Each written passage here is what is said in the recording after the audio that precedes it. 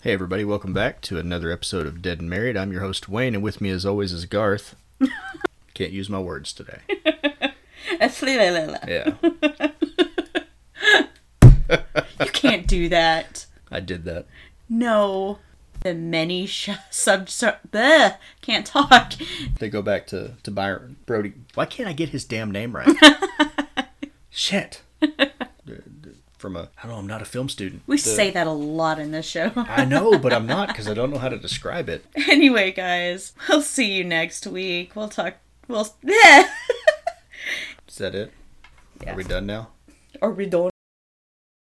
Hello, guys. Welcome back to another episode of Remarried, where we count down our most downloaded episodes and ask, do they still hold up? I'm your host, Ashley. I'm Travis. And I'm Aiden. Welcome back, Aiden. Thank you. Gone all summer, about to be a junior in high school. Yeah.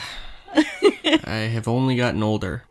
You don't look very enthused. Of course, I'm not enthused. But today we're going to be rediscussing, as it were, the film Deathgasm. Now, we originally recorded this back in September 10th of 2021. So still one of our earlier episodes. Those seem to be, I don't understand how those are the most popular ones, because we were green as fuck. Well, I think they have the most downloads because they've been up longer. That's possible. That's true. We rewatched this again last night, and how are we feeling about it? I still feel really good about it. I've always liked it. I didn't rewatch it with you guys, but yeah. But no, I like the movie. It's a good movie. What about you? So I remember when we recorded that I said that I really enjoyed it the very first time I watched it, but that in subsequent watches, it just wasn't hitting the same for me. And I guess not much has changed since that original record. You still giggled when we rewatched it this time. Well, yeah, here's the thing. I would still recommend this movie to anybody. Not only if you're a horror fan, not only if you're a zombie fan, but if you're a metal fan too. I don't feel like you have to necessarily like horror movies to like this film. Does that make any sense? Yeah. Yeah, but it would help. It would help, but it definitely wears its influences on its sleeve. I think I said that last time. When I was rewatching it, I definitely saw so much of Sam Raimi in there and Peter Jackson, in the vein of Evil Dead and Dead Alive, two of my, we've already discussed this, favorite films, and those influences are felt all over. So if I were going to tell anybody what this movie is, I would say it's Lords of Chaos meets Evil Dead. Yeah, with pretty heavy dose of Dead Alive thrown in there. Yeah, for sure. It's all over the place. I'm actually a little paranoid. Like when we're recording this, what we do is we usually do our homework again, kind of go through and see what other opinions of the film have been. And not that long ago, Dead Meat had their kill count of Deathgasm taken down due to copyright issues. So I was like, oh shit, how many seconds of clips did we use in our episode?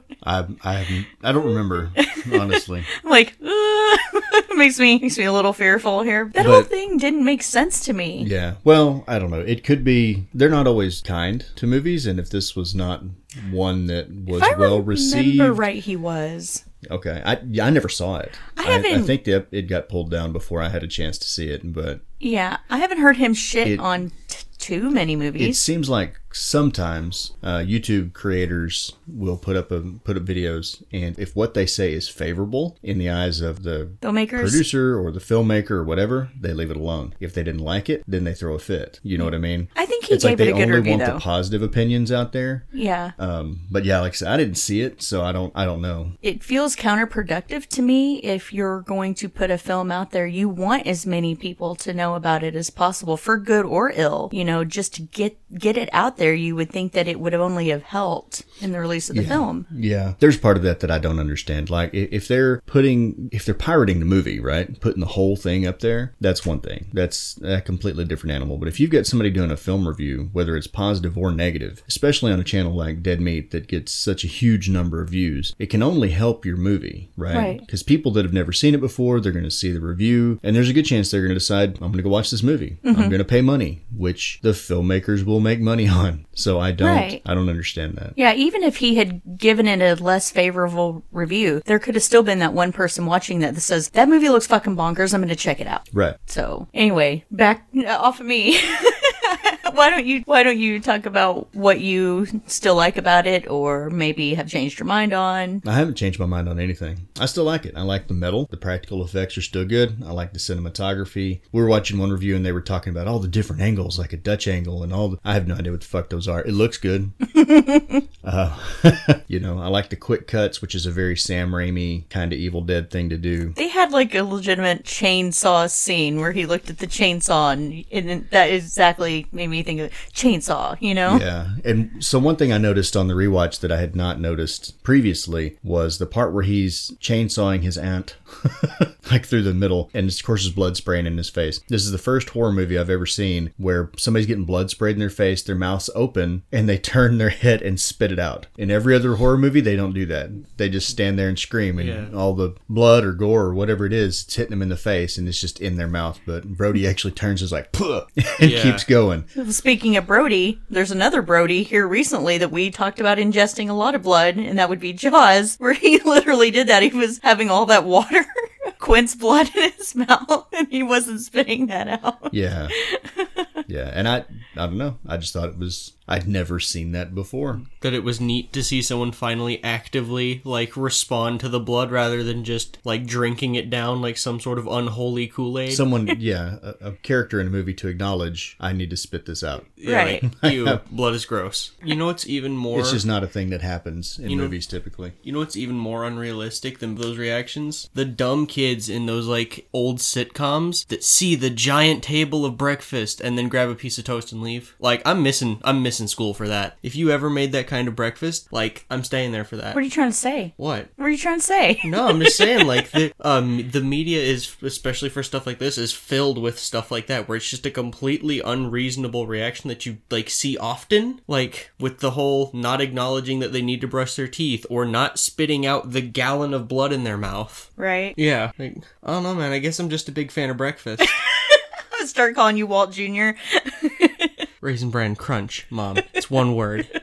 It's not that hard. Man, he went there over cereal, too. That's terrible. Did. Why you been such a little asshole over cereal? Just be glad it's not Pop-Tarts. Fuck you and eat your cereal.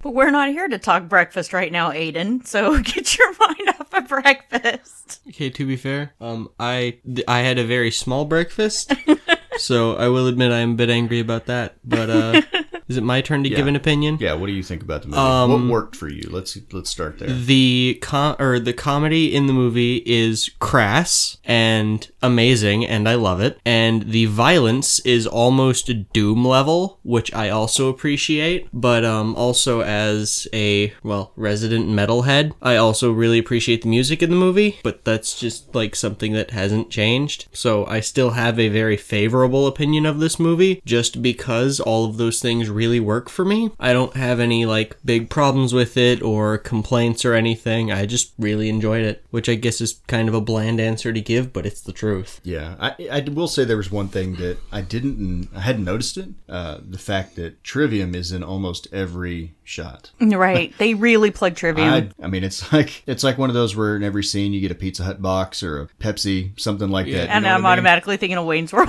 Yeah. Yeah, it was like Wayne's World, but with Trivium in the background. You like Trivium, though, don't you? I do. That's what I'm saying. I don't necessarily have a problem with it. It's on their patches. It's a sticker on the car. It's a poster on the wall. It's like T-shirts. Yeah. When they were standing in the music store, the very first album he picked up was Trivium. So yeah, I didn't notice it until I pointed it out. I did end up picking up one song from this film. I think I remember watching it the very first time, thinking, "Oh, the song is really cool," and so I ended up downloading it. And that's a song called "Introspection" by the band Eson. It's a pretty crucial scene in the movie of when Brody gets his ass basically tore the hell up by his cousin, and they play that song, and I was like, that sounds pretty cool. So I ended up downloading it, and I still really enjoy that song. I still really enjoy the shit out of the Black Hymn. I always feel like if you were going to summon demons, that would be what you would use to do it. Yeah. Okay, so we just had to pause for some station identification. I want to apologize for the dog. He saw some very, very threatening grass out there.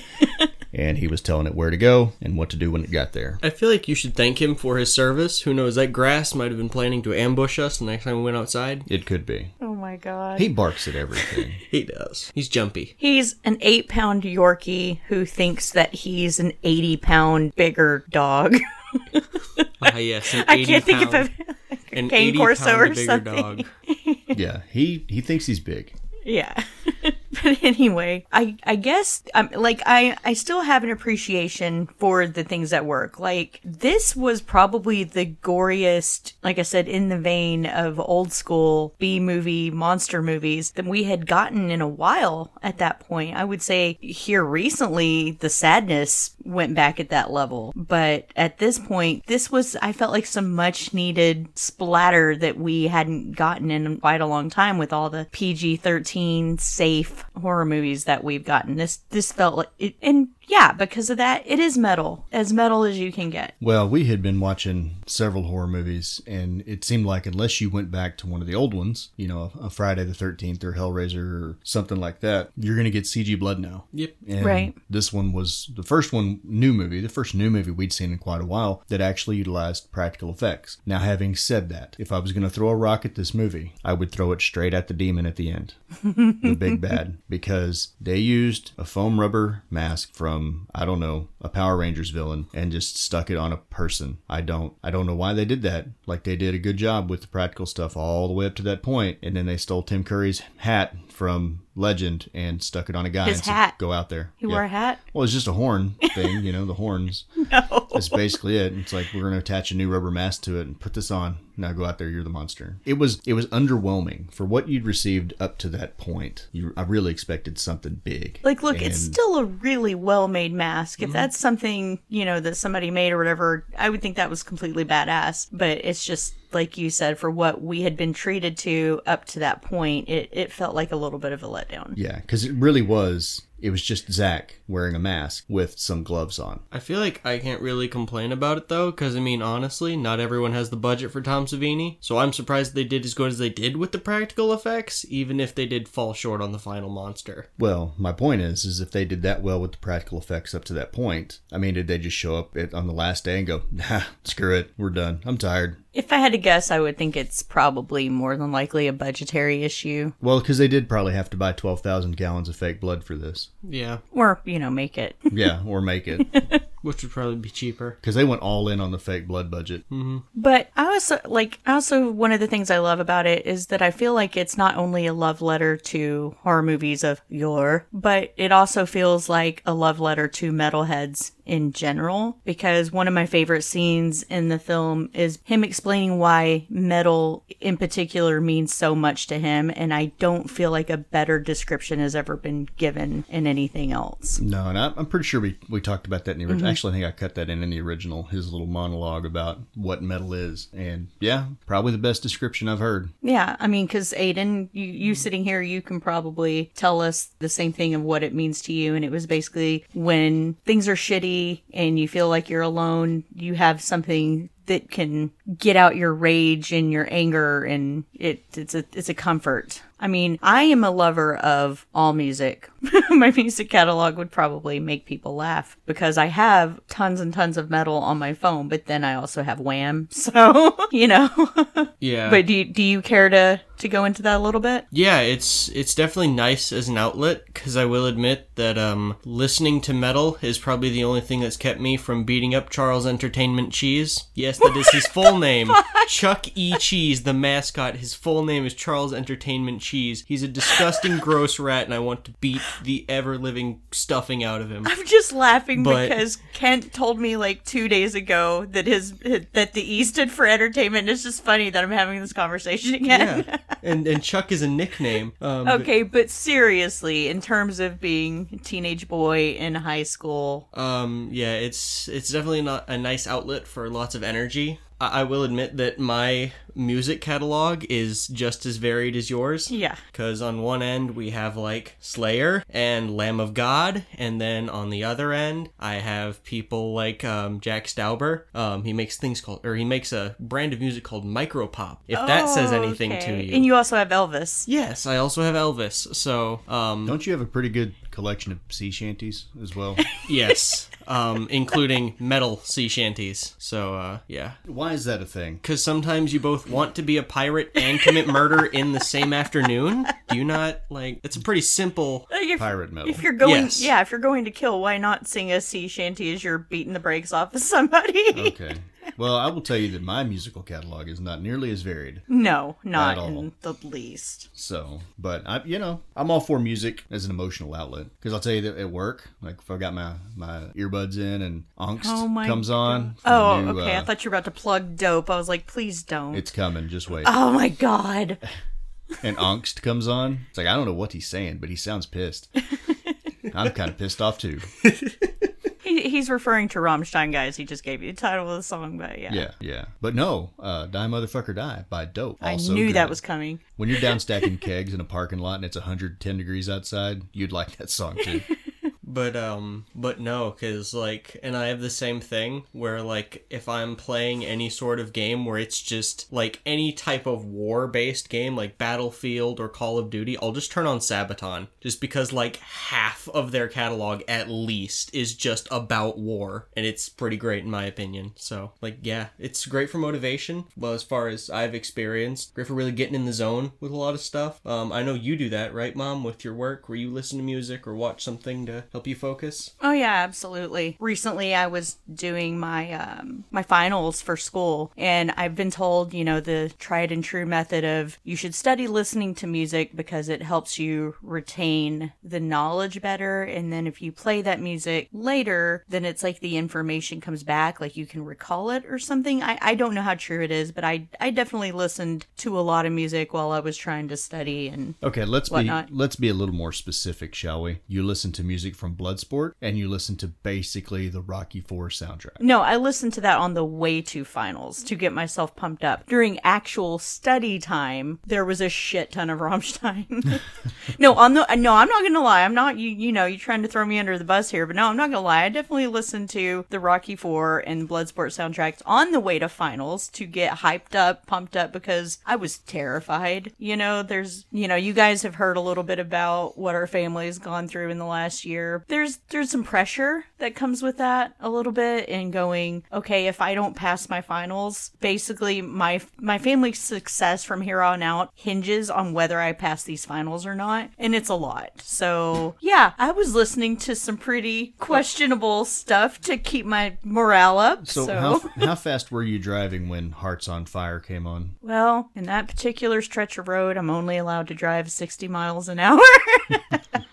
Okay, sorry for the tangent, but let me get this straight. When you were doing the most mundane part of your learning, you listened to metal. But when you were doing the part where you legitimately needed that, like, what's the word? That energy, motivation, yeah. You listened to Hearts on Fire and Fight to Survive. I really did.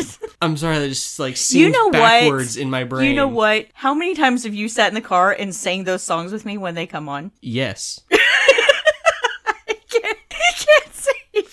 Yes. I have. I will admit to it. Okay, then. Okay.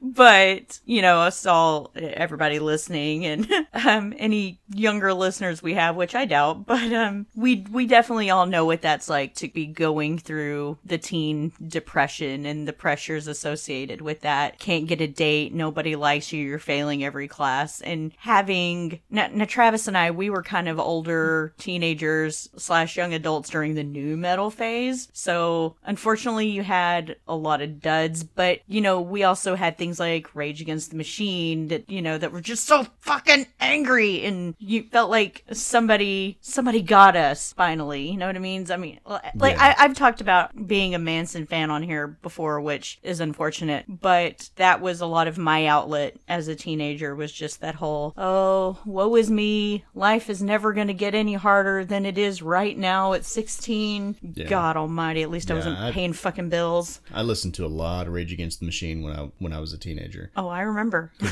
Because Zach was so pissed. Like, he was just mad. I saw an interesting comment. I think it was on Twitter the other day. Somebody commented, "When did Rage Against the Machine go all political and shit?" Like, when did you start listening to Rage Against the Machine?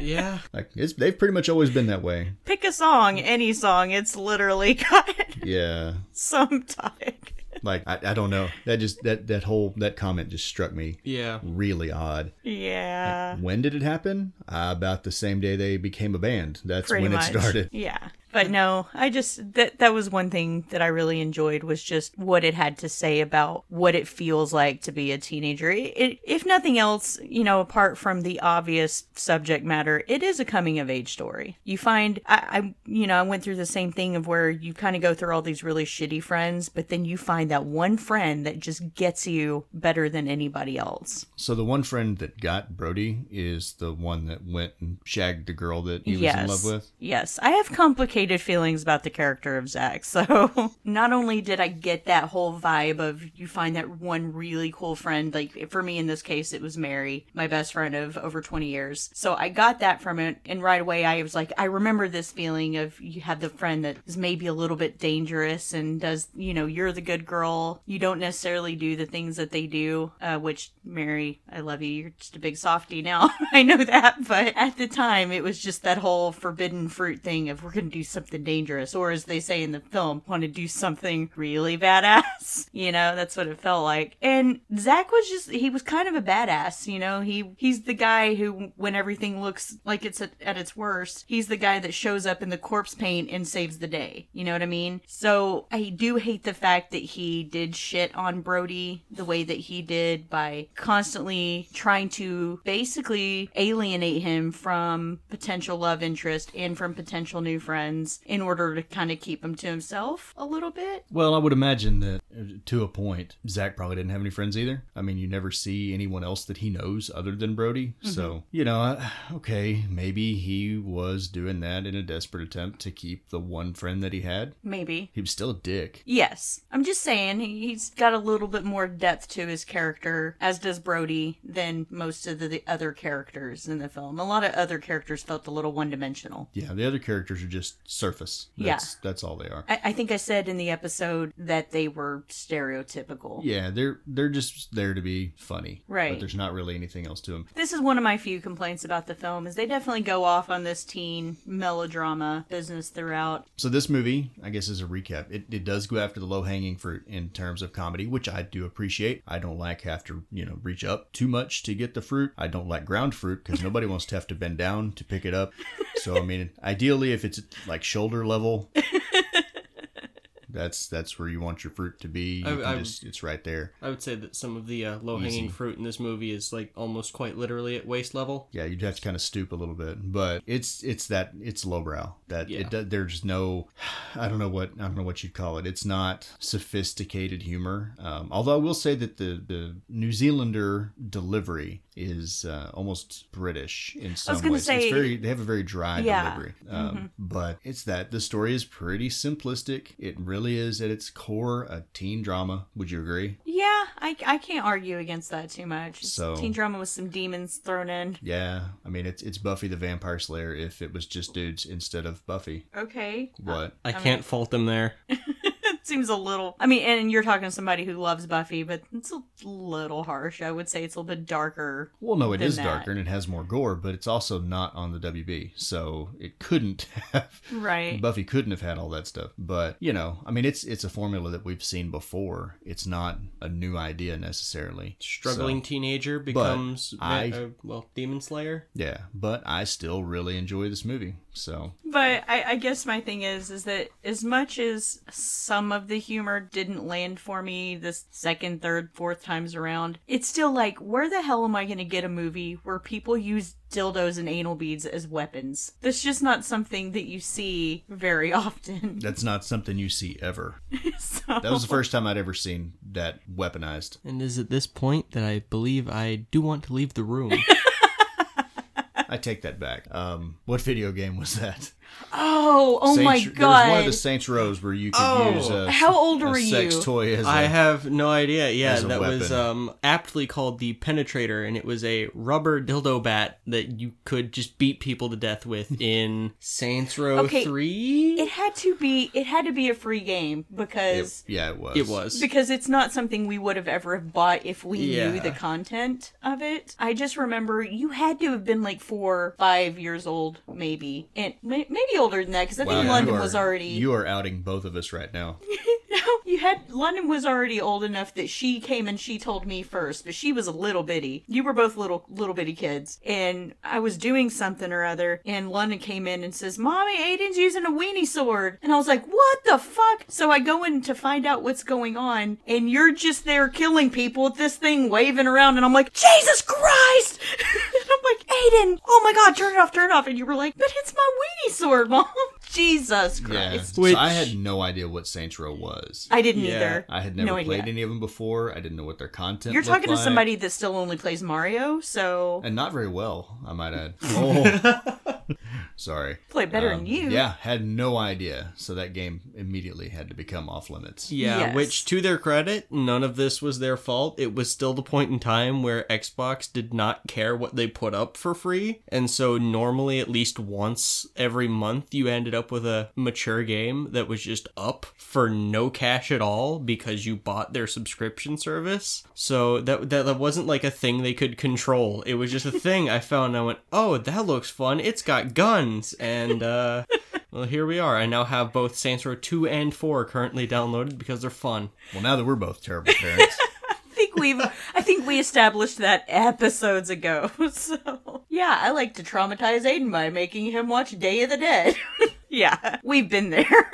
But no, to wrap this up, it's still an absolute watch for me. If you, I don't think it's free anymore. Unfortunately, it was on Shudder for the longest time. Joe Bob had it featured in The Last Drive-In, but it has since now you have to rent it. But I would say it's worth the money if you've never seen it before. I would say that if you are not of light heart or light temperament, this is an absolute banger of a movie. So you should absolutely go watch it. Yeah, and what is it like? You can rent it for $2.99 on Vudu or Yeah. something like that. So not a huge investment on your part. Yeah, I still say watch it even since we did that. Yeah, it's just a fun movie. It's an absolute fun movie. It's just feels like a good throwback splatterfest. It is the awesome low hanging shoulder level fruit that you don't have to strain too hard to get. With that being said, guys, enjoy this flashback episode of Deathgasm. Later. Bye. See ya. Warning. The following show features spoilers and opinions performed either by professionals or under the supervision of professionals. Accordingly, Dead and Married and the producers must insist that no one attempt to recreate or reenact any opinion or fuckery performed on this show. Hey everybody, welcome back to another exciting episode of Dead and Married. This is Travis, Hey, what's up? I'm Ashley. and this week we're going to be covering the 2015 metal horror film Deathgasm. Is that even a subgenre? It is now. So this has an IMDb rating of 6.3 out of 10, which is probably on the higher end of the movies that we've covered so far. 88% on Rotten Tomatoes. Really? Really. Wow. They know a good movie when they see it. Sometimes. Sometimes. And a 65% on Metacritic. It was written and directed by Jason Lee Howden. Some of you may know him. He did Guns Akimbo. He did visual effects. Love that movie. It's a good one. He did the visual effects, or helped with the visual effects on Lord of the Rings, Avengers, the new Shang-Chi movie that's coming out this year. Wow. He worked on The Hobbit. He did Man of Steel and Prometheus. Now, obviously, he didn't do those all by himself, Right. right? But he worked on the visual effects for those movies. So that explains some of the stuff that you see in this film. Yeah. So the primary cast in this movie, because there's several characters, but I'm not going to go through all of them. Just really your top five. Milo Cawthorn, he plays Brody, our main protagonist. And if you watched Power Rangers RPM, he was the green one. Well, if you watched it in New Zealand anyway. Did they have Power Rangers RPM in the States? From what all the actors in that I was show a teenager are from... when Power Rangers came along, so I didn't give a shit. Okay, yeah. I assume they had that all over the world, and since more than one actor's from New Zealand, I'm assuming that's the version they had in New Yeah, Zealand. nearly all of them are from New Zealand. Yeah. But he was also in Blood Punch, which came out in 2013. We've never seen that one. No. And then you've got James Joshua Blake. He plays Zach. who is at the same time a protagonist and an antagonist, sort of, in this movie. And fun fact, he was Thorin's body double in The Hobbit. That's crazy. He doesn't even look like the guy who plays Thorin. Not even close. Like, yeah, no. You've got Kimberly Crossman, who plays Medina.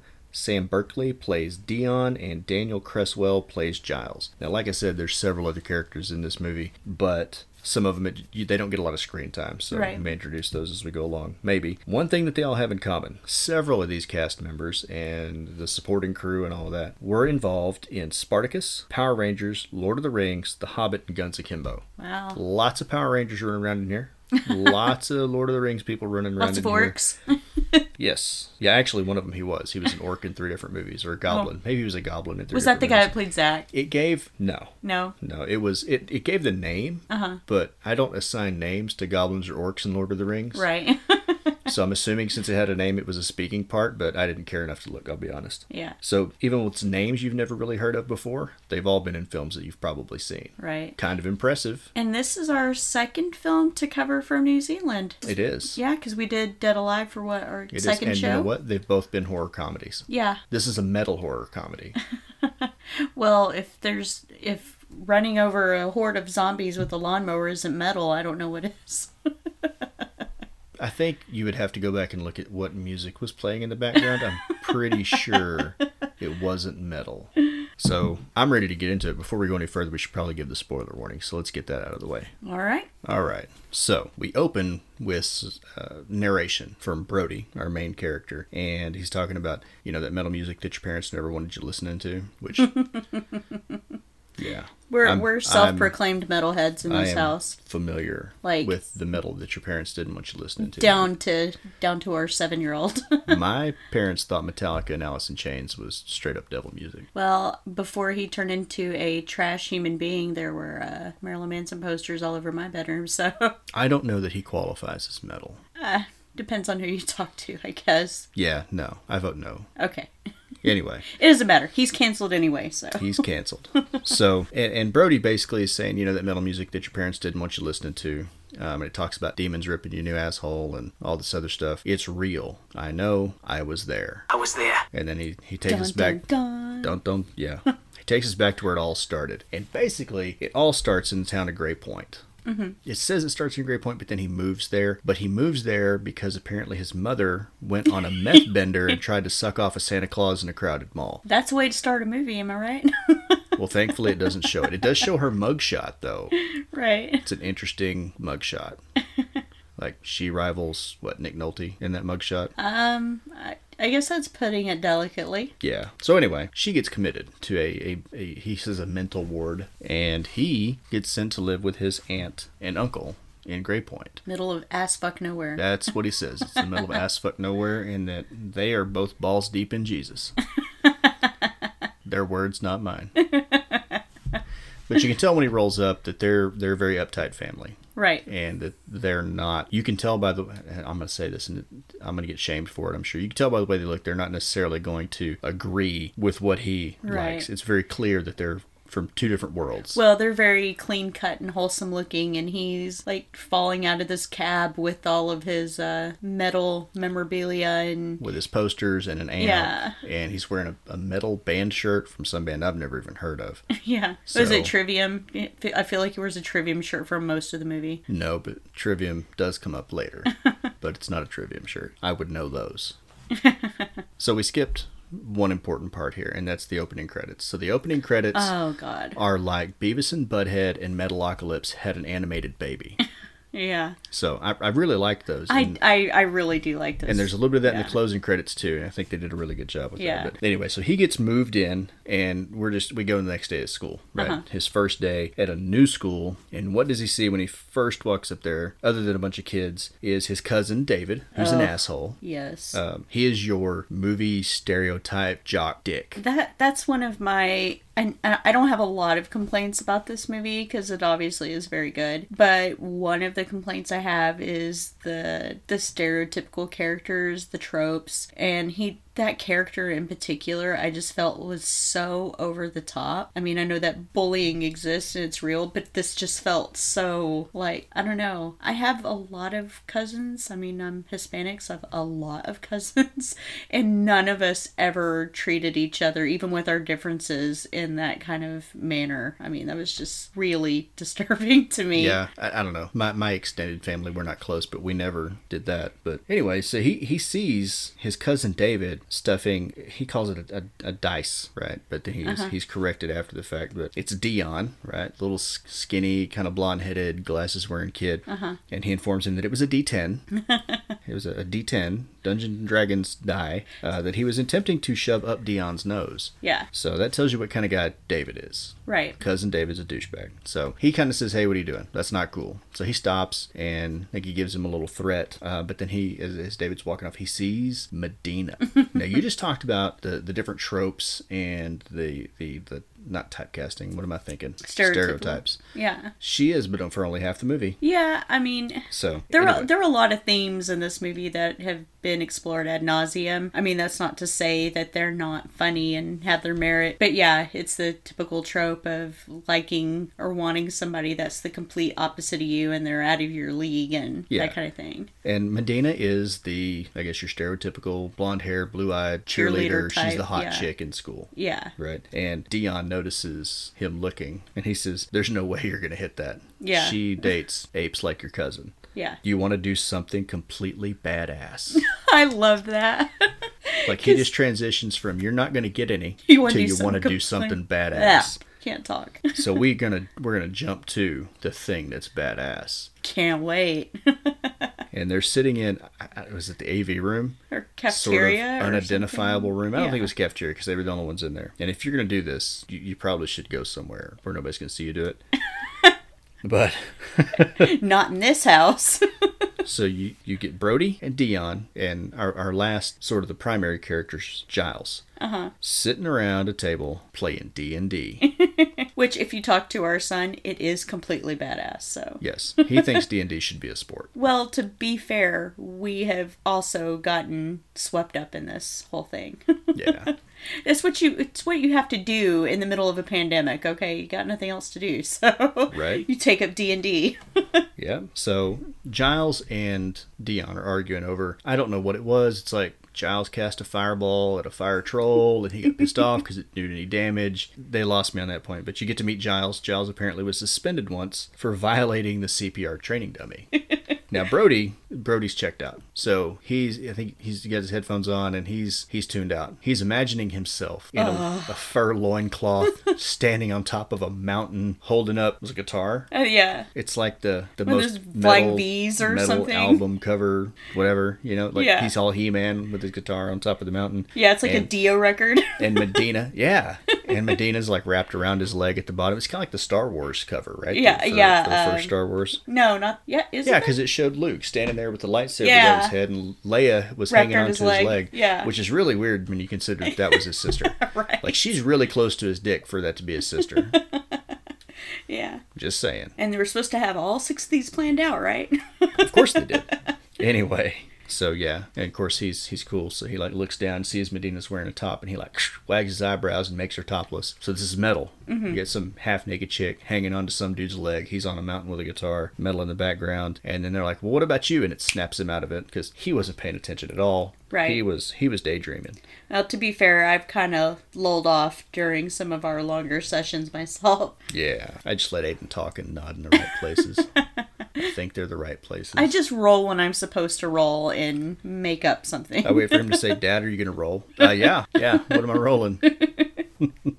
That's terrible. Anyway, so their D&D campaign is interrupted when Dick Cousin David and a friend of his... There's a couple of them. There's just one guy. Oh, was it? Okay. Yeah, it was just the two of them. It's his best bosom buddy. Yeah. His Balky.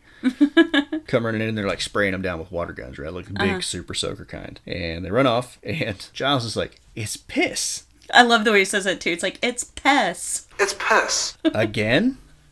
So this is not the first Again. time that David has hosed those guys down with urine in a water gun. That's disgusting. I'm sorry. I don't care how either thin or how chunk or whatever I am. Somebody shoots piss at me. I don't care who they are. Like, I'm beating the brakes off of somebody. Like, I don't even care. Yeah, so definitely, you get hosed down with piss, somebody's going to get a whooping. Oh, yeah, for sure. But we move from there to math class. Guessing it's math class. Mm-hmm. I wasn't really paying attention to what the teacher was writing on the board, much like my original math class that I took in high school. Wasn't really paying attention to all that. But Brody, again, not paying attention to what's going on around him. Mm-hmm. He's doodling.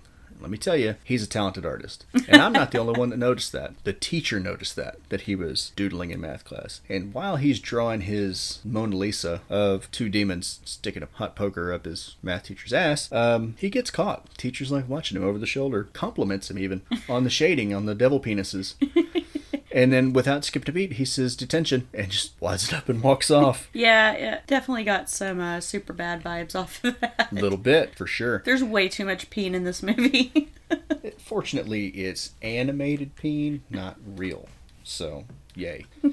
So then, school is mercifully short. There's been movies where they hang out too long at the school. This is not one of them. It's like he went to school, he saved Dion, he played some D&D, he got pissed on, he went to math class, and it's over. So from there, it's Medina. Medina comes out of the school and jumps in the car with David. And David's like, hey, gives her the eyebrows. He's a real Casanova. You want to go hang out? Which means, you want to go bang? And she's like, talking about bullying is not really a turn on. And that was something that I immediately appreciated about her character, because I feel like in so many movies, maybe the girl doesn't like what the dick is doing, but she never says anything. So when she spoke up and was like, yeah, that's not attractive, I was like, finally somebody tells somebody something. And for half a minute, the guy's like, what? He didn't know how to react to that. Yeah. He didn't know how to but I'm respond the coolest. to her not agreeing with him, I guess. Yeah. Which is weird, because if you look at her personality through the rest of the movie, it doesn't seem like she has a problem with speaking her mind. Uh-huh. So it kind of, it's odd to me that she would have a problem with that, but I guess she hasn't had a problem with his behavior up to that point. Yeah, well... Or maybe she just didn't notice it. Because obviously at this point she noticed Brody. Like, she saw I think him when she walked in. I was going to say, I think that's the point, is she's already kind of, taken notice of Brody and been like, yeah, so hey. he's telling her about he's going to make his life hell on earth. She's like, nah, that's not cool. Yeah. So from there, it's a small town, not a lot to do. Brody even kind of comments on it. Is like, the only good thing here is Alien Records. So Brody heads on into Alien Records, and you've got the owner there, who he kind of pops up later. But he's like, so how's everything going? He's like, it's shit. He's like, oh, okay. But this is like an old school vinyl place. Mm-hmm. It says he sells some of the sickest records, which is weird. Like, this is kind of like the shop in Half Baked. Yeah, right? Yeah.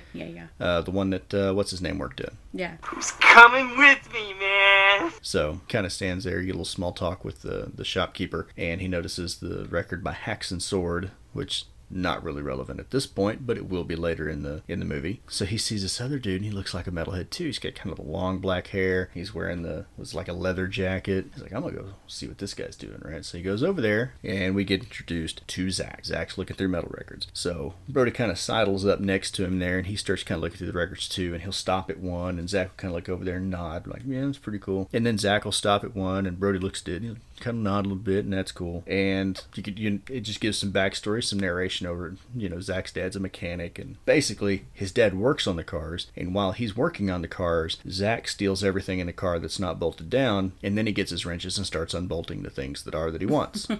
So, be clear, Zach, not a good guy. Would you agree with that? Well, we did have a little bit of discussion about this, because these guys, like Brody and Zach, would have probably been my type in high school. I was never into the pretty boys or jocks or anything, but at the same time, as an adult now and being a parent, they're also the guys that you look at and you're like, do not even talk to my daughter.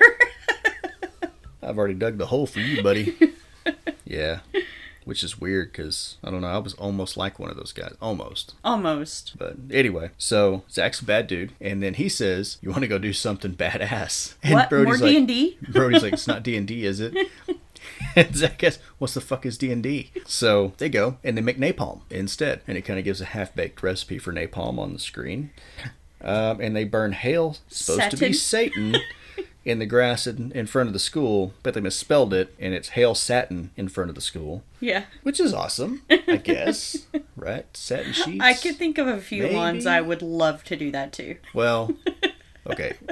Full disclosure. Spelled correctly, of course. We did do that in a rival football team's field once, but we used Roundup and salt.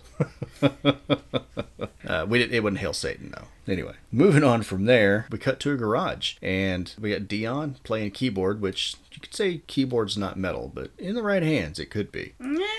Could be. Not is. I'm just saying. I feel like that was more part of the new metal phase, not necessarily your death metal phase, which clearly they were trying to emulate. Yeah, these guys are full death metal. But, and then Giles is on the drums. Brody is supposed to be our guitar player. And Zach shows up. Okay, so we're going to have a band. So they go through all these names. They're throwing out crazy names for a metal band because it's got to be an awesome metal name. Cannibal Unicorn. Right. And Zach's got it. What's up? Deathgasm. Yeah. But I can't help but there's so many of these things that pop up throughout the film with album covers and album names, and it just took me back to a time when I was a teenager and I would buy Hit Parader magazine like religiously, and you would come across like these little albums like they wanted to promote, but it wasn't like their big sellers at the time, like Korn and Manson and all that stuff. So but you'd see these little covers for like Cannibal Corpse, and it was like the most disgusting artwork you'd ever seen, like entrails and just really gross shit. Some of them got pretty gross. Yeah, they did. It was all about the shock value. Yeah. So, yeah, Zach comes in and he comes up with the name Deathgasm. And immediately Brody's like, well, what about? And Zach's all, I said Deathgasm! All spelt in capitals. Lowercase is for pussies. That's right. So they're not. It doesn't sound bad, right? And then Yeah. Brody's supposed to rock out a solo, and he struggles with it. He's got performance anxiety or something. And Zach kind of calls him out, and he's like, "Well, it's been a while." Yeah, I'm rusty. Yeah. So practice is over. So that's the thing, is that on the front side, this film moves pretty fast. Mm-hmm. Like they're moving through. Yeah, getting you- introductions are really quick, and our basic setup is really fast. Yeah, they're just getting you to, I guess, the meat of the story, or what it's really about. Mm-hmm. So they move through this stuff pretty fast. And Brody and Zach are kind of walking down the road, and Zach's like, hey, I need you to come with me and do something. You're going to be my lookout. So they break into Ricky Dagger's house. If you want to imagine Ricky Daggers, think Iggy Pop. He looks like Iggy Pop. Right, yeah, pretty much. Honestly, the first time I watched this, I thought Iggy Pop was playing Ricky Daggers. But it's totally different. It's not him, it's an actor. And But- he's the singer for that band Hacks and Sword, right? The album that Brody saw in the... He is. Yeah, He is in the, the record singer store. for it. So they get to the house there, and Zach's like, "You're a lookout," and he goes and breaks into the house, and then Brody's like, I'm going in. Yeah. And so he goes in anyway, tries to climb in a window, gets his foot caught in a sink, falls down. I don't know how Ricky Daggers didn't wake up just from that entrance alone. Drugs. It must have been the drugs. Lots and lots of drugs. Right? So he runs into Zach, scares him to death, like blood pee, scares him. And they go into this room and they see Ricky Daggers laying on like this filthy mattress on the floor. The room's full of old amplifiers, like floor to ceiling. And they notice that he's holding a Hacks and Sword album. Now this is supposed to be the most metal album ever metaled, right? That's right. So Zach wants to steal it because Zach steals, and he goes over there and he's trying to snake it away from him. And Ricky wakes up, comes at him with a bat, and I don't know. I don't remember the whole dialogue. It's Ricky Daggers calls him cunts a lot. Yeah. Cunts. Yeah, but basically he wants to kill them, and he says Aeon sent you, didn't he? So foreshadow much. Anyway, now you cut to the outside. Some dude in a suit shows up, comes into the house, and Ricky Daggers says, they're here. So he hands him. He says, take this, take the record. He gives him the record. Guard it And with your hide life. Guard it with your life. Yeah. So they leave. Henchman breaks in, kills Ricky Daggers. I mean, that one's pretty short and sweet. Goes in there and cuts his throat. Now we're back in the garage because again, we're moving fast. We're gonna get through this story, and it's just Zach and Brody sitting there, and they take the record out, and lo and behold, what is this record that came out of the Hacks and Sword sleeve? It's Rick Astley. They got rickrolled by Ricky Daggers. They Actually, got I think it was ricked that by album. Rick. Yeah, they got rickrolled by Rick. But a paper falls out and they kind of ignore it at first. Zach's just pissed that it's a Rick Astley record and not... Well, what was it? There were only like 666 copies and they were all sold or something. Yeah, except for this is supposed to be the last one, I guess. Yeah, it's supposed to be like an extremely rare find. The last original copy. Yeah. But Brody picks it up, unfolds it. He's like, what is that? And he's like, it's music. It's really old. It's got a Latin name. He can't say it. So it's like, we should play this. Yeah, it should be one of our tracks. Yeah, we could play this, turn it into a Deathgasm song. Cool. So we go from there to some really nice, expensive, sort of California-looking house. Mm-hmm. A lot of open space, a lot of light. There's a guy sitting behind a desk and looking, from the desk's perspective, sort of towards the door. You can see these two guys, like in robes with his masks on, standing on either side. Mm-hmm. And the henchman that killed Ricky Daggers comes in, walks up there, and he basically says, we fucked up. And I gotta say, this guy, our main, well, for a time, our main antagonist, he reminds me of Anton LaVey. Like, I don't know if that was purposely done, but yeah, what was he? He, like, headed this satanic church or something. It was like, I'm gonna bring up Manson again for the 50th time, but, like, they were best buds or something, but I didn't know if that was a conscious effort on their part, but the guy totally reminded me of him. Yeah, I don't know what you're talking about. I don't know that guy. So the henchman, who we learn his name is Vadin, mm-hmm. Vadin. I don't know how you're supposed to say it. Anyway, he comes up and he was like, I had him, but I lost him. And that's basically the whole thing. He's explaining it and he's like, if I have more time and blah, blah, blah, blah. And Aeon's like, just kill him. So the two cloaked figures come over. Vadin's already on his knees. So they like bend his head forward, cut his head off. And Aeon is like, oh, come on, that's a custom-made Satori rug, idiots! I don't know what a Sartori rug is. Do you? No. I just know that it really tied the room together. It probably did. I'm sure the dude would agree. Not a Sartori rug. You put a tarp down first. Do it again. So this did not make a bit of sense to me. Yeah, but this is hilarious. So they've already cut the guy's head off, and there's blood all over the rug. Right. And the two guys just kind of stand there and look at each other. They don't know what to do. So get the tarp, do it again. Are you serious? So they go get the tarp, they put it down over the blood, and the other guy picks the head up and kind of holds it back up to the neck, while the other guy like fake cuts it with the sword, and then he just like rolls the head on the tarp. Yeah. You're like, see, that's better. I did like that bit. That was pretty good. And that was just nuts. That's good. Yeah, I think that worked. And now Aeon's satisfied with the method of their beheading, and you see this woman basically come up from under the desk. Mm-hmm. Right? And I don't know what her name is. I don't know that they ever actually say her name in this movie. Mm-hmm. I mean, she's credited, but there's 2 or 3 other female characters named, so I'm not sure which one she is. But she's relevant later. She pokes her head up, kind of looks over to see what's happening. He just pushes her head back down. And they're going to Grey Point. Mm-hmm. So from there, we go to the forest, because I guess they've got it worked out how they're going to do the music, because they're making their music video, and they've got great costumes. Basically, they ripped off Kiss. They're wearing I don't know if I'd say Kiss like necessarily. Black tights and band shirts, and they put their foot up on the tree, and one of them's got like a star over one eye, one of them's got whiskers. Well, I think our 2 main guys, they were legitimately trying to go for the whole Norwegian corpse paint type of thing, and your other 2 nerdy guys, they don't know what the hell they're doing, so naturally they lean over to Kiss. They have no clue. And I don't know how they make music videos, but clearly like they're not actually playing because they're in the forest and nothing's plugged in. So they're like putting their foot up on rocks and on trees and just air guitaring. Mm-hmm. I don't know, is that a thing? Is that how they do it? I don't know. I haven't watched a lot of death metal music videos. I have no idea. And then they just put the track over the top of it. Either way, they finish up filming their terrible music video, and they're headed home. They're sitting in a gas station parking lot, packing all the stuff in the trunk of, I guess it's Zach's car. Mm-hmm. And they run into Medina. Medina's coming out, stops, talks to Brody. Of course, Brody's still got his corpse paint on. And she's like, I was going to get some ice cream. So he's like, yeah, that'd be cool. And they have a very awkward meet where he runs like right into her and knocks all this shit out of her bag and helps her pick it up. And he's like standing there for a few minutes like hanging on to a tampon, and he didn't even notice it, so that was pretty funny. And she's just like, I can have that back. Right.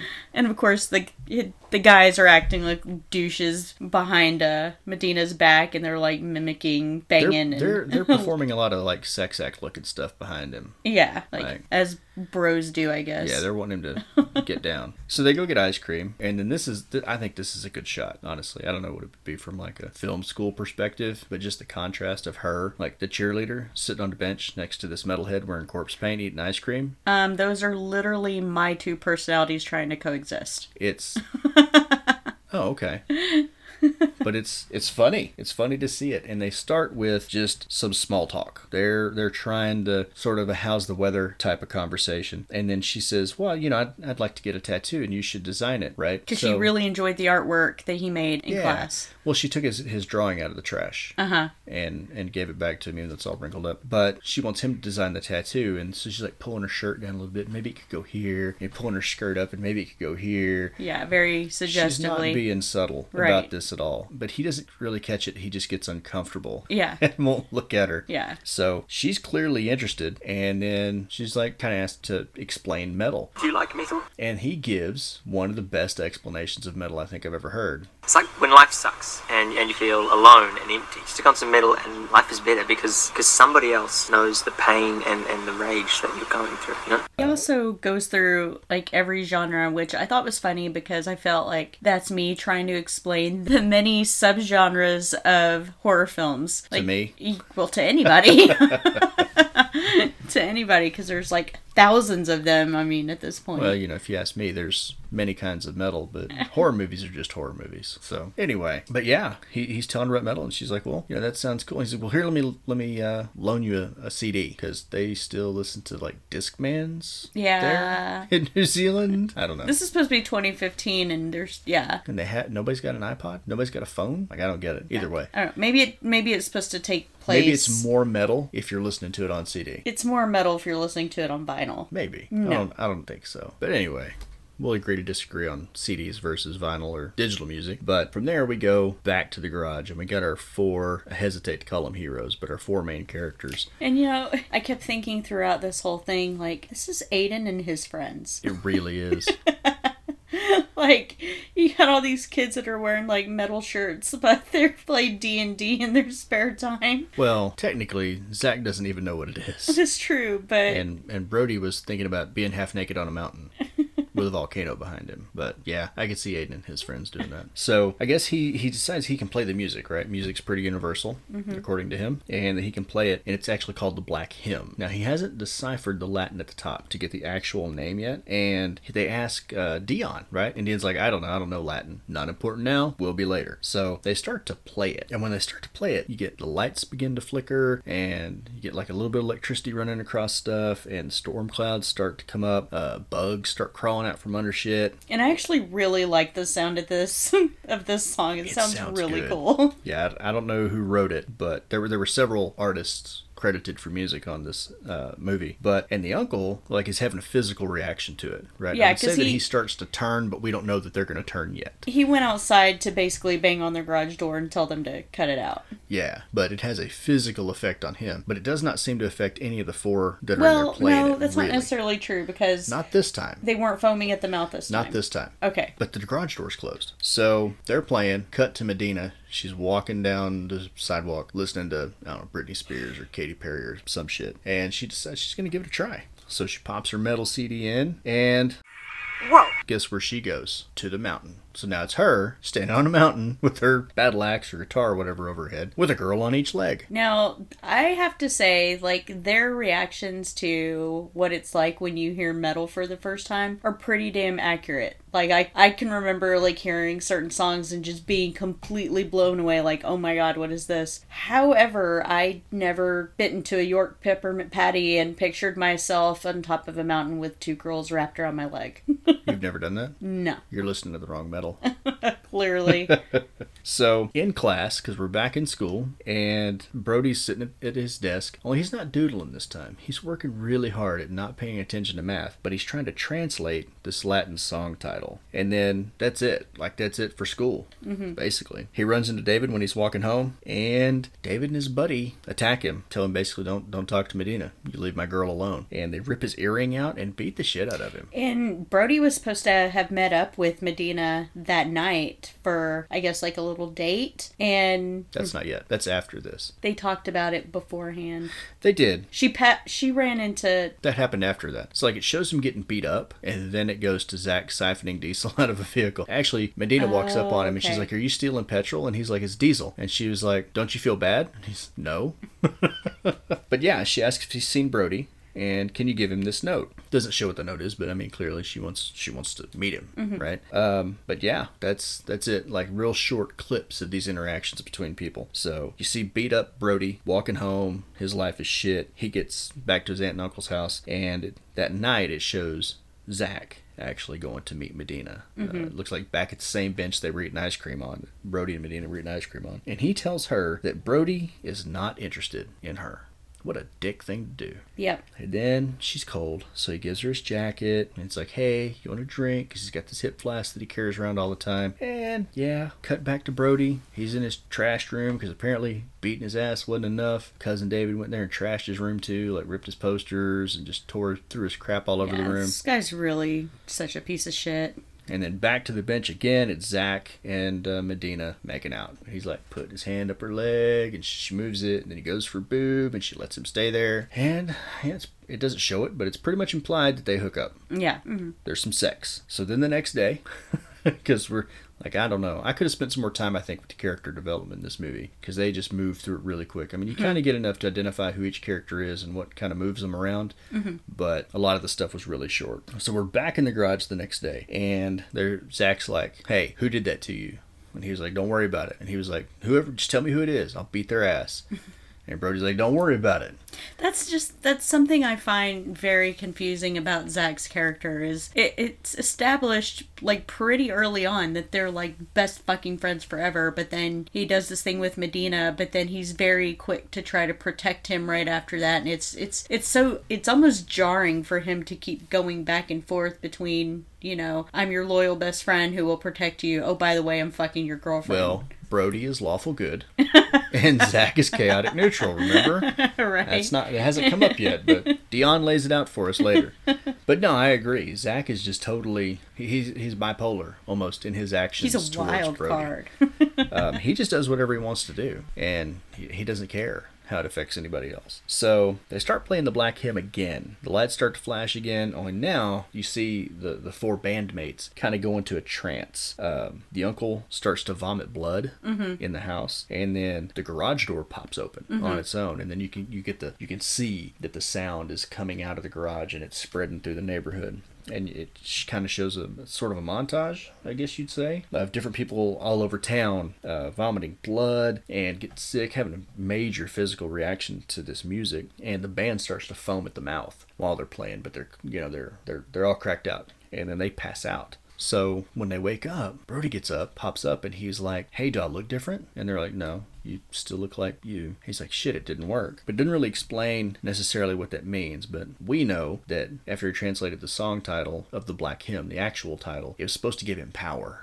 He was supposed to become more powerful and be able to influence his surroundings and all this stuff. And we're back at school. Like, just cut. And Brody's in the bathroom. And then David's buddy, that curly-haired guy that's spraying piss on kids and ripping earrings out and helping David be a dick, shows up in the bathroom, but like his eyes are gone. And he's got the like evil dead zombie teeth or demon teeth. Yeah. And he tells him basically, "You're all gonna die." But he doesn't do anything to him. He just leaves. Well, I did like this bit because he just kind of keeps rolling up to him, and then he'll roll away, and then he'll roll back up to him. So he was clearly on his skateboard off camera or something. Yeah, but they I had just... him on a dolly, and he would just like slide up and slide out. It was pretty funny. I did enjoy that. It was pretty good. So back in the classroom, same math class. Apparently he's only got one class at school, and it's math.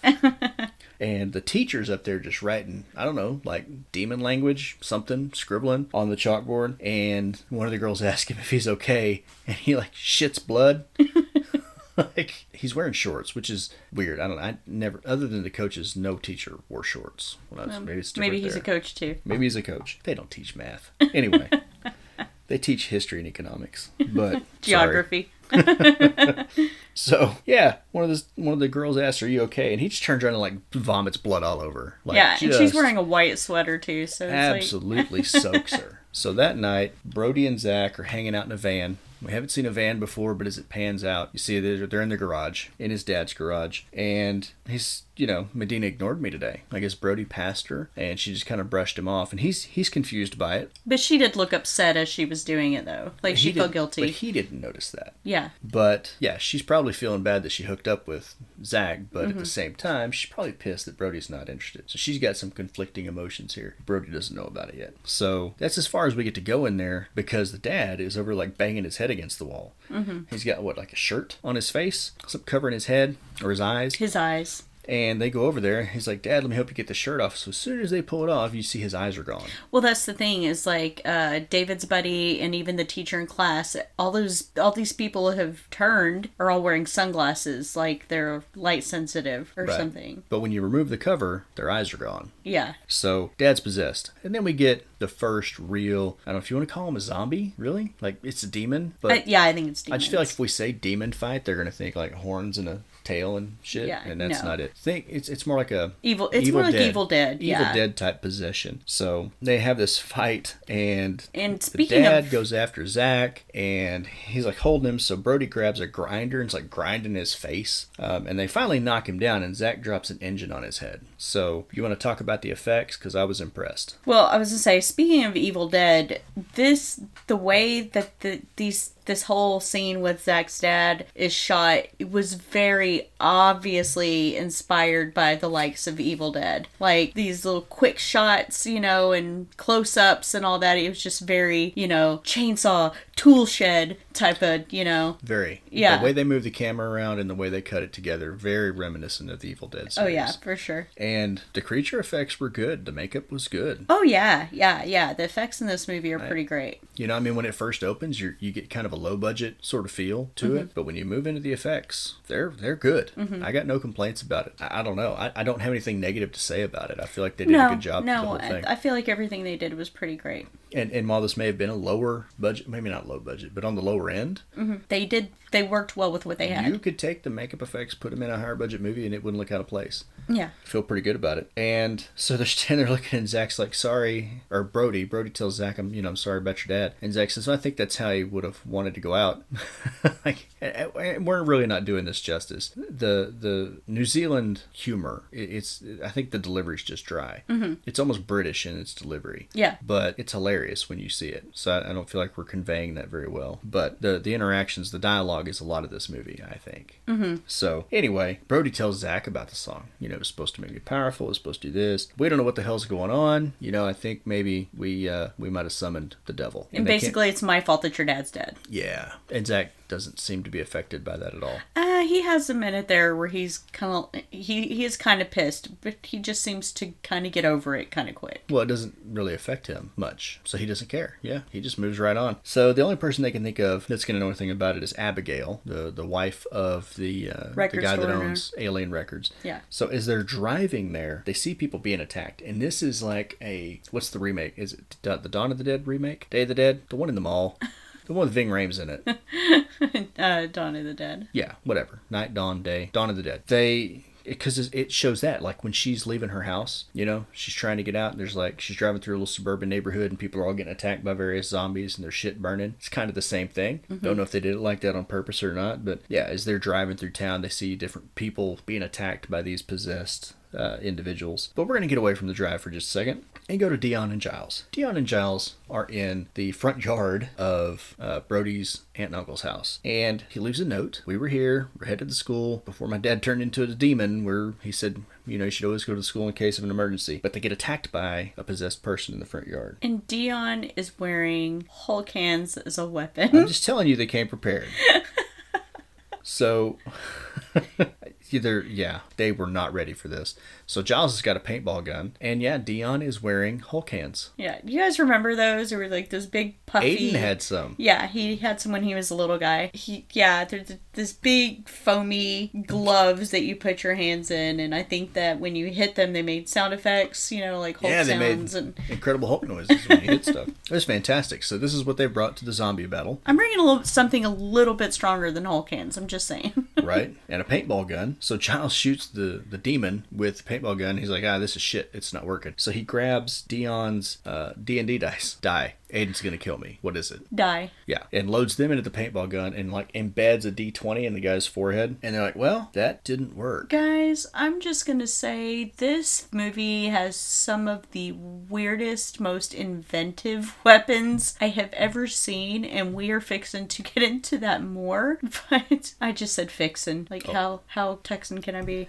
They're going to use those in the more inventive weapons in the future. It's ridiculous. And this D20 is just the start. I don't know that it was a D20, but okay. Shit, they all look alike. Anyway, yeah, I'd say Hulk hands and a paintball gun for killing demon zombies is probably the least inventive thing we see in this movie. But these two guys are about to be attacked because Giles and Dion not really equipped to survive a demon apocalypse. But it's cool because Medina shows up and cuts the demon's head in half vertically with an axe. And they're like, that's cool. That's badass. So we're back with Brody and Zach. We just go straight back to them. They're at Alien Records. They find Abigail. She's been injured. And she says, Aloth is the king of the demons. And Zach's like, Brody's like, well, I kind of played this song. And she's like, well, you just fucked all of us. Good job. Well, we left out the part when they first go there. They find out that she's psychic. She reads tarot cards. She reads tea leaves. Yeah. That sort of thing. She does. So this is the reason they went back to talk to her. She does horoscopes for bored housewives, I think is what he said. Yeah, I think he said that. But he's like, when's it going to be complete? She's like, well, it's at the devil's hour. When's the devil's hour? 3 a.m. Wait, 3 a.m. Pacific or Eastern time? Do demons recognize daylight savings? Do demons observe daylight savings? Which is interesting because, there's a lot of movies out there. Right. Where they say, we've got a certain deadline for this demon thing or this whatever thing, and they never bother to find out about daylight savings. I think it was really conscientious of them to bring that up. But if you put Mjolnir in an elevator, will the elevator still move? It's not worthy. See? Unanswered questions.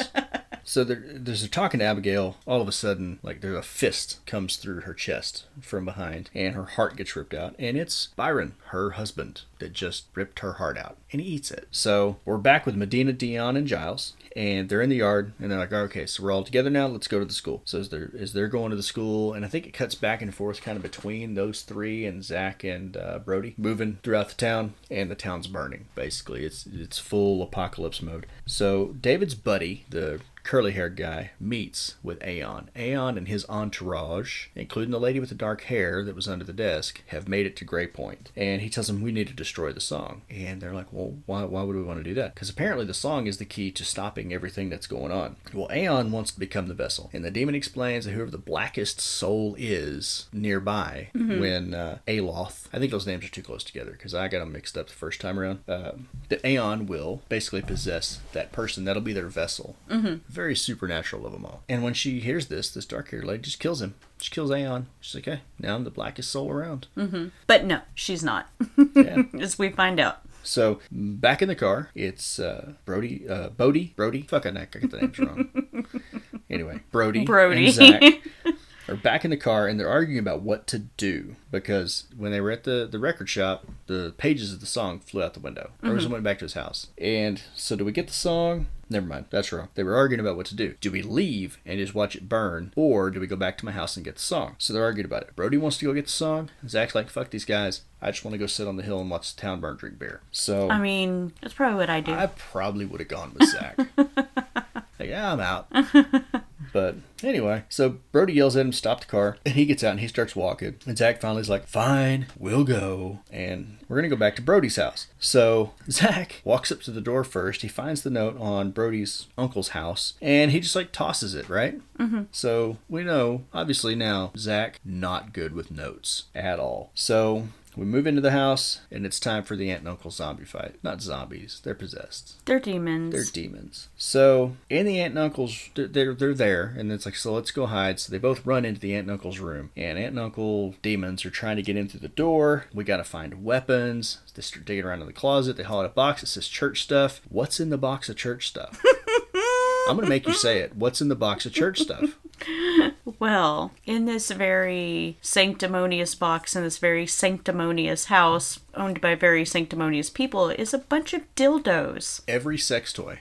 They've got every sex toy. They've got vibrators and anal beads and double-ended dildos. They got everything. Yeah. Like, they were loaded for bear. Yeah. And it just that, and it may be another trope, but it's kind of that whole thing about, you know, the most quiet ones are the biggest freaks, or the most, use the word sanctimonious again, but you know, the most preachy people are usually the worst scum ever. So in my experience, I have found that to be mostly true. So good on them.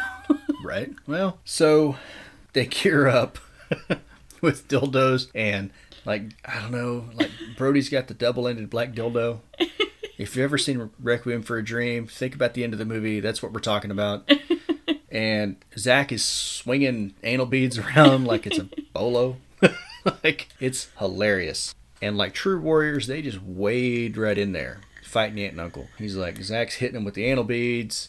Brody is beating him over the head with a dildo. And they realize these really are not working. So Brody's like, I'll be back. So he goes to the garage and he finds a chainsaw, which is awesome. Chainsaws and killing demons go together. Right. At least they do if you're Ash, not so much if you're Brody, because there's a good 3-minute scene of him trying to get the damn thing started. Right. Which is true life. It is very accurate. That is true life right there. When you need the damn thing, it's not going to start. You're going to pull on it for 15 minutes. Yeah, chainsaws, push mowers, weed eaters. Weed eaters. It's pretty much the same. Bane of my existence. So he's like, and it shows all the different ways he's pulling it, like sitting on the ground with it between his feet, trying to pull on it, standing on it. He finally gets it started, charges into the house, falls down, drops it. Yep. Because what else are you going to do? So this is where they separate. Brody is in the living room, family room, whatever, with his aunt, and he's got a chainsaw, sort of. It's on the floor, and Zach gets pulled into the bedroom, or goes into the bedroom and lures the uncle along with him. So you get to see Zach first, where he's fighting the uncle, and he kills him with a dildo. I don't know what else to say about that. He killed a demon with a dildo. Like I said, inventive weapons. Back in the living room, Brody, moving along. Back in the living room, Brody is fighting with his aunt, and Brody manages to stab the aunt through the stomach with the chainsaw, but it doesn't do anything. It doesn't stop her, right? You gotta, destroy the brain, I guess, even though they're not zombies. So she takes him down, and, she cut his hand with her thumbnail. And he lets go of the chainsaw, it comes out. She gets down, she's on top of him, and he's kind of fighting, trying to keep her from biting him, and he grabs the only 2 weapons that he can find that are close at hand and uses them to kill her by sticking a vibrator in each ear. One of them's rotating. Must be the rabbit. He's... I'm not going to ask why you know that. He stabs her in the ears with a pair of vibrators. And yeah, one of them's rotating. It's... I don't know where to go from there. I don't know what to say about that. This is the first movie I've ever seen 2 demons get killed with sex toys. Yeah, it's a lot. The thing that makes it funny is how seriously Brody and Zach are taking this whole thing. You know what I mean? It's not like, it is tongue-in-cheek, but for them it's serious. Yeah. You know what I mean? It's not like they're giving the whole fourth wall break, wink, wink, nudge, nudge, know what I mean, to the audience while they're doing it. They're using these as viable weapons. So, I don't know. Maybe it's not as funny as I thought it was, but I laughed. I've laughed every time I've watched it. So, anyway, Aunt and Uncle have been vanquished. I mean, to be fair, he takes that big black sucker and he really gets some yonder on it when he's, full on yeets people upside the face. I know, but it didn't do it. It didn't do it. So hit him in the head with a 5-pound dildo won't do it. Stab him there with a vibrator. That'll do it. But either way, as they go to his room to get the song, the wind blows and the pages are sucked out the window and magically, well, not magically, but the pages are spread all over town. So fuck, now we gotta get it. But first we gotta get weapons. So back to the garage. He's got his chainsaw. They find a weed eater. They find all kinds of shit and a roll of duct tape. So they just start duct taping power tools together. As a matter of fact, he duct tapes a drill to his guitar. Yeah. Like at the top of the fretboard where the tuning knobs are. How do you still play guitar with a fucking drill duct tape to it? I don't know. I have no idea. But either way, he does it. So you get your kind of Ash versus the Evil Dead sort of weapon montage there, except they don't do it as well as he does. And they basically drive around killing demons and getting the pages back. I mean, that's what you see. Sort of a zombie land kind of thing. They're going for the zombie kill of the week. I mean, Tallahassee wins every time, but, give them credit, they tried. So they get the last page. It's actually at the school where they collect it. And when they go in, they meet Medina, Dion, and Giles, because they're, of course, already there. And Dion and Giles are playing D&D. So they're there at the school, and Medina notices that Zach's hand's wounded, so she takes him off to the side. And Dion's like, oh, it's cool, you got our note. And they were like, no note. We didn't see a note. So again, Zach dropped the ball on passing messages. But while Medina is patching up Brody's hand, Brody sees that she has Zach's jacket. And he's like, what's going on? Medina tells him that, well, Zach said you weren't interested. And Brody's like, I don't know what you're talking about. I'm very interested. He's like, so did you hook up? And she kind of has this sort of like she's ashamed kind of look on her face. As well she should be. And Brody's pissed. You finally see him break. As you should be. He's mad. And I don't blame the guy. So he goes after Zach and he's like yelling at him, and I thought you were friends and you knew I liked her. And Zach's like, it's not a big deal, man. I'm not even into her. I was just bored. Yeah. Like, that's supposed to make it better. They go all Dawson's Creek in this heavy metal monster movie. Yeah, they kind of do. But that excuse, I'm not even into her, I was just bored. Wow. But apparently that was enough for Brody. Because he decides, I'm going to fight this guy. Which is interesting, because outside of zombies, it's the first time you see him actually stand up for himself to anyone. Mm-hmm. He starts off pretty good. Like, he lands a punch, they kind of wrestle around a little bit, but Zach's like twice the size of Brody. Right. And Zach kind of just beats his ass. And he's like, fuck you guys, I'm out. And he leaves. Well, so now Brody's got his pride and his face. Both hurt. Real bad. So Brody, Medina, Dion, and Giles are like, hey, we got to play the song backwards. We need some amps. And ours are busted. Back in the garage. Ours are blown out. He's like, I know. Brody knows where to go get some amps. They're old as shit, but maybe we can make them work. And that's back at Ricky Dagger's house. So they go back there and find out that the cult is already there. Female cult member catches up with them. She's like, I want the song. And she says the name of it. Her pronunciation's horrible. And Dion corrects her. No, it's actually this. Mm-hmm. Which is interesting because when they were in the garage and Brody was like, I don't know what this says. Dion's, I don't speak Latin. But clearly he does because he took this opportunity to show off and correct her pronunciation. He knew Latin the whole time. So they threatened to kill Medina. He was fine up till that point. They grab Medina. They're like, we're going to kill her if you don't give the pages. So, of course, that's his lady. So he gives up the pages. And the female cult leader now, wish I knew which character she was credited as, she just tears them all up. So they tie up Brody and Medina and Dion and Giles. And they're all standing around in a circle doing the cult thing, chanting, singing Kumbaya. And while they're laying on the floor trying to figure out what they're going to do, Ricky Dagger's corpse gets up. Now, this is the only animated corpse we see in the movie. Mm-hmm. Correct? I think so. All the rest of them were living people that got possessed by demons and their eyes fell out of their head, or however that shit worked, but none of them had eyeballs. You know what kind of reminds me of? You see him die, so he's the only... But if he's a reanimated corpse, why weren't there more? I don't know. But you know what their eyes kind of remind me of is the end of Event Horizon. Sam Neill? Sam Neill's character, yes. They kind of had the same look, where it was like almost like the eyes were shut, not so much like the eyeballs were gone, but it almost looks like they're fused shut. Like it's hard to explain, but if you've seen Event Horizon and you know what Sam Neill looks like at the end of that movie, you get a pretty good idea of what that looks like. Maybe we need to do that movie sometime. I think it's on the list. Yay. So Ricky Dagger's corpse attacks them, and they're trying to fight him off sort of the best they can, and Zach comes to the rescue. He's wearing face paint and everything. He went back, put his corpse paint on. It kills Ricky Daggers. He's got like a chainsaw in each hand. How he managed to get them both started and keep them running at the same time, I have no idea. Talented guy. He unties everybody. Brody and Zach kind of reconcile, sort of make up. They do the secret handshake with the devil horns. But Medina, using common sense, she's like, so you left and then you decided you need to come back. And he's like, yeah. And she points out, but you went and put makeup on first. How long did that take? Sort of implying that he could have been back. Weren't okay. He could have been back a lot sooner if he hadn't stopped to put his face on.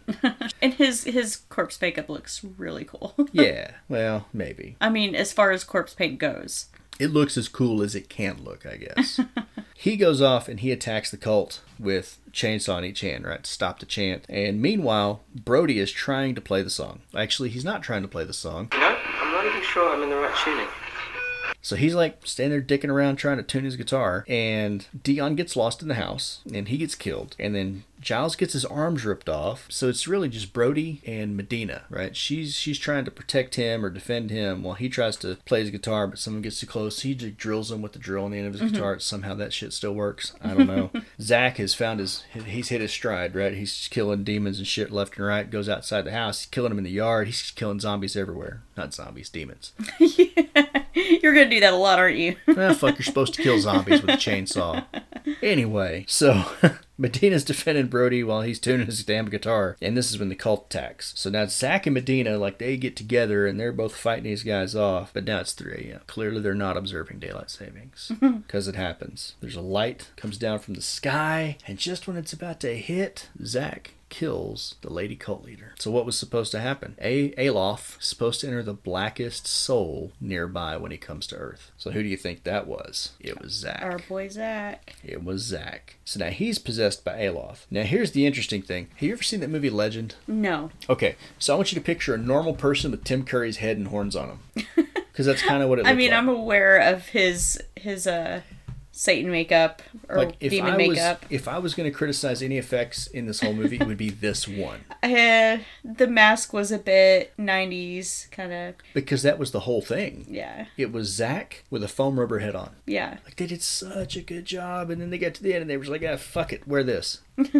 I just don't get it. But it was cheesy. It was not. Yeah. They could have done. I don't know. I know that when we were talking about Psycho Goreman, that we were handing a lot of praise over to them having such Power Ranger-y type stuff in it. But I feel like that's what that movie was trying to go for. Whereas this movie, I mean, yes, it's a comedy, but they're obviously trying to take the horror part of it seriously. And it just, that particular effect did not work for me. They were doing such a good job till right then. I don't get it. It's just like, that's the choice. Like, somebody sitting around editing, they didn't come back and go, we should reshoot that. Hell, when they were filming it, they didn't look at the costume and go, yeah, that's not going to work. But either way. You need Screaming Mad George from Tales from the Hood that we talked about last week to do your devil makeup. No, you don't need to get Screaming Mad George. They just need to keep doing what they've been doing for the whole movie. Like, they've been doing it for 85 minutes. They just need to spend that much effort on the last 5 minutes. That is some Satan makeup that fucking worked, though. It did. It did pretty good. But either way, Zach gores Brody with one of his horns, like stabs him through the stomach with it, and grabs Medina. Well, Brody ain't about to have that shit. So he staggers to his feet, grabs his guitar, and this is when all it comes out. The dude can play. Yeah. And he just starts shredding that guitar. He's playing it. And at first, he's not playing the song. He's not playing the Black Hymn at all. No. When he first starts. And Zach even points out, he's like, you gotta play the Black Hymn backwards, dumbass. And you think, oh, does he even know the music? Can he play it backwards? Right. And then he does. And it still sounds good, even backwards. So Zach returns to normal. I thought he was just playing something random.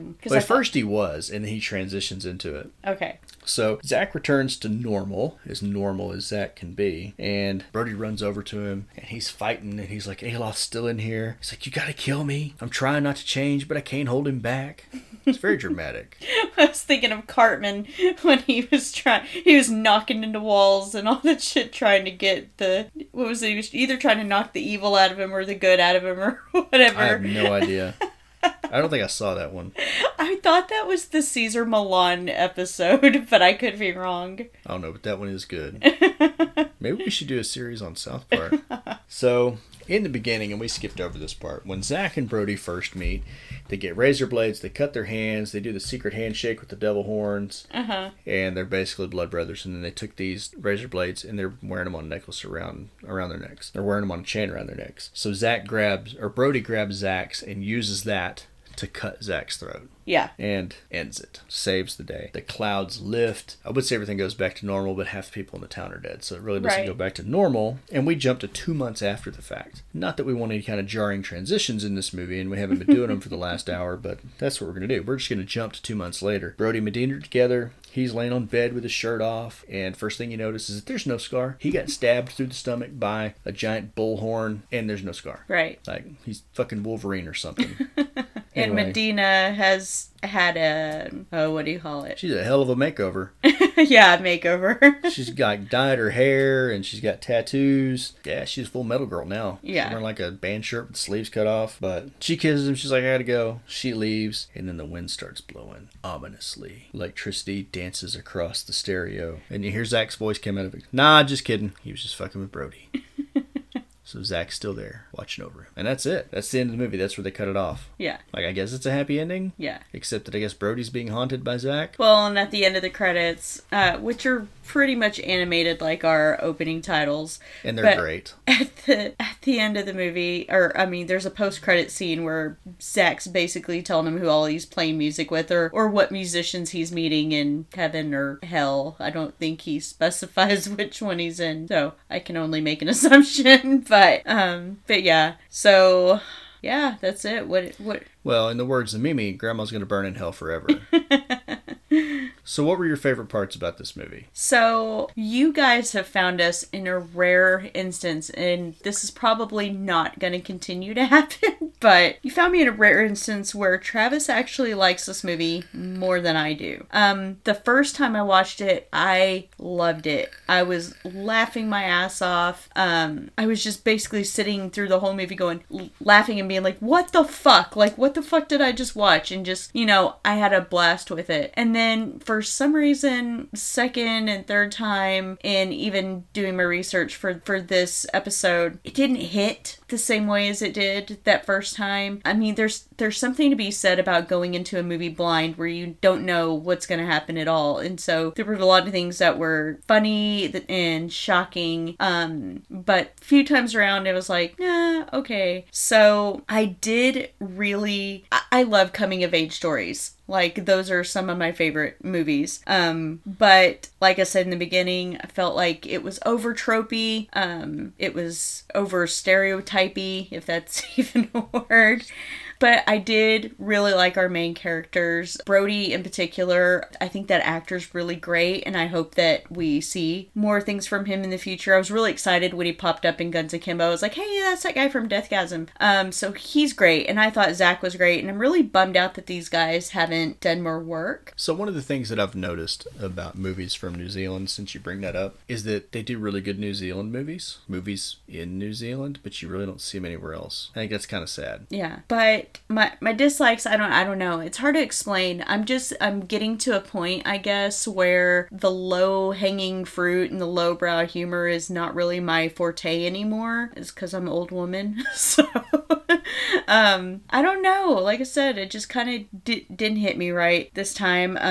I noticed, too, upon multiple watches, that the pacing's kind of off. Like, you have everything moving so quickly, like jarringly quickly at the beginning, and then you get to a point in the film where it just really slows down and almost, I don't want to say it's a slog to get through, but it just feels like there was a really jarring change of pace. Other than that, it's fun. It's a really fun movie. I would suggest it to anybody that's a fan of Evil Dead, or a fan of Dead Alive, or metal movies. It's a good time. It just didn't hit me right second, third time, but I would still recommend it, like, really highly. Like, go watch it for sure. So I like this movie a lot. And maybe it's just because I'm a guy, but I'm okay with the lowbrow humor.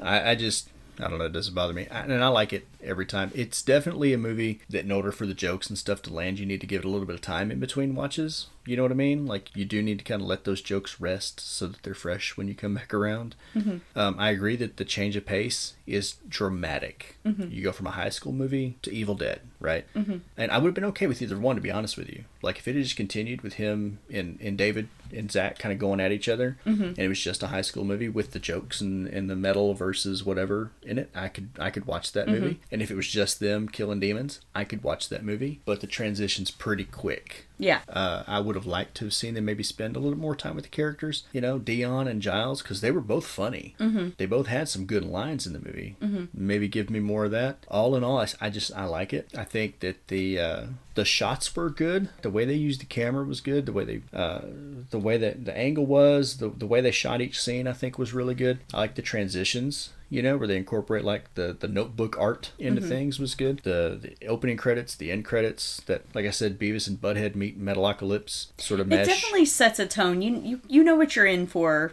right from the jump. Yeah, but see, I'm a metal guy, so that's kind of my thing anyway. But it worked for me. I think the effects were great. Yeah. Except for Zach's demon mask, and that was shit. But just forget that happened. It was good. Having said that, I am also aware that this is a movie that I like that is not going to be for everyone. You need to go into this movie with an open mind. It's definitely going to be better the first time around. I would say you need to watch it, but rent it first. Wouldn't you agree? Yeah. Well, I don't think anybody just buys movies before they've even seen them, have they? You do. Not before I've seen it. I bet you. I bet I could think of one. Which? I don't know, any horror movie. No. I always watch a movie first before I buy it. I'm going to come up with one later. No. I'll remember it later. No, I don't want to be stuck with shit. So, either way, I don't know. I think it was good. I think you should totally give it a watch. Oh, yeah. Definitely. Definitely. And if you got Prime, it's fun. if you got Prime, you can watch it for free. Yeah. I mean, shit, you don't have to spend the money. Yeah, and we brought it up like an episode ago or so. The Last Drive-In with Joe Bob Briggs, he covers Deathgasm, and I love Joe Bob. So his commentary before, throughout, after is always worth it. Because you get anal bead foo and dildo foo and vibrator foo and chainsaw foo. Yeah, aardvarking. If you've never seen Joe Bob, you don't know what that is. But if you've seen it, you know. But anyway, that's really about it for us, which is interesting. We both give it a watch, so it's not going to be that way every time, especially going into October. As we get closer to October, we're going to be tackling some of the bigger titles in horror movies. Yeah, so guys... And I'm not a fan of the slasher. I'm going to give you a quick disclaimer here, and I am welcome to any of your feedback and opinions, but I have really been struggling with tackling the big three, and anybody who's a horror fan knows who the big three are.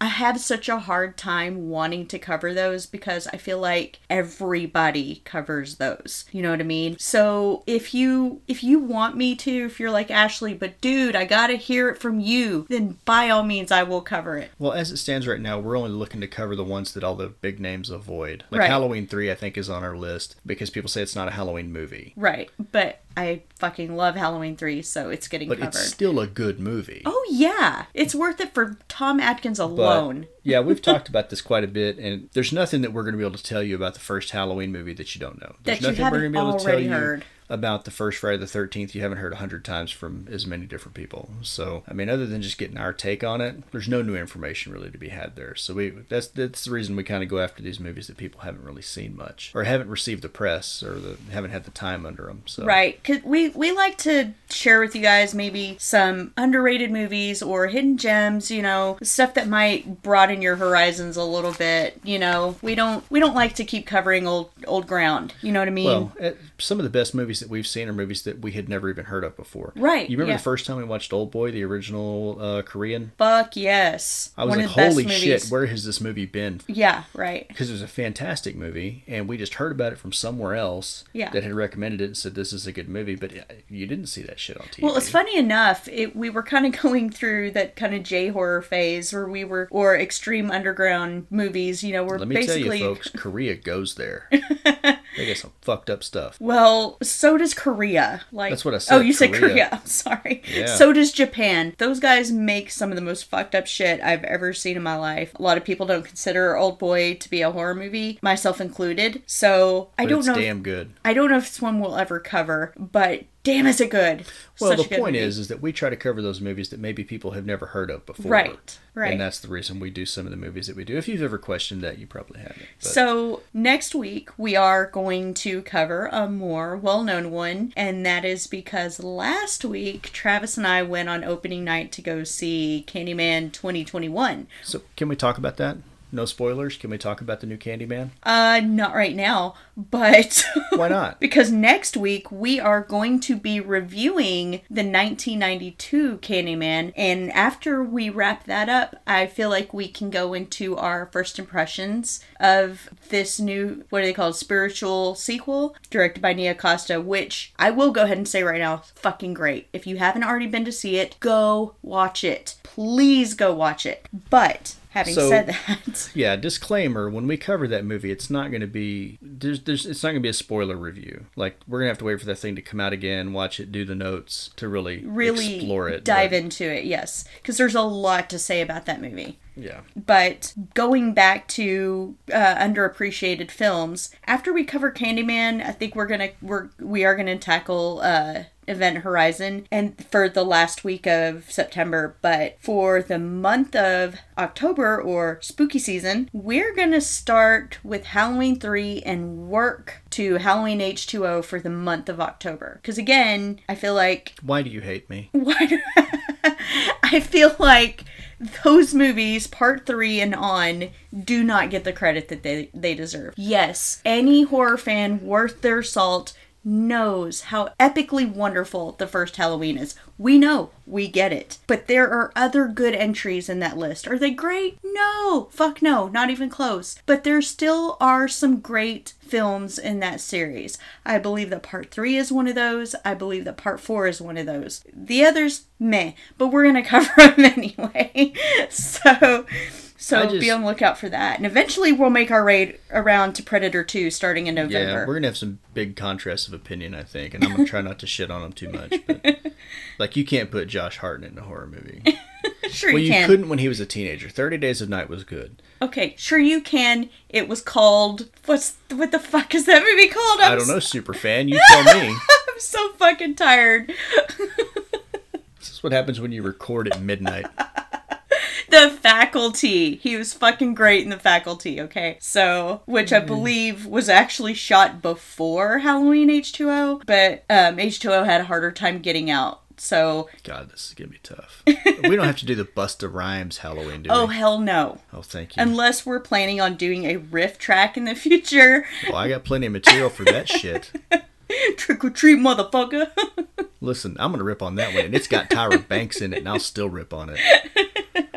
It was fucking awful. But anyway, so before we let you go, having given you that long spiel, because we don't have a patron account set up yet, because we don't feel like we've earned that privilege yet. So we're going to go ahead and give you, our next round of movies, let you guys know what to get excited for and all that. So having said all that, I will move into our content creator of the week. And this week I'm going to give it to YouTube channel Stitched Together Pictures. This guy, I believe his name's Andy, or at least his character's name's Andy, and he's got 2 other personalities, and it's funny, all of his personalities interact with each other, and he reviews films, and then he's got another special segment called Boots to Reboots, basically where he compares, it's obvious, he compares an original film to its remake, and if he doesn't like the remake, it gets the boot. Really funny stuff, guys, so please get on YouTube, check him out. But I think that's going to do it for us this week. Okay, I got one more thing about Candyman. Okay. I'm sorry.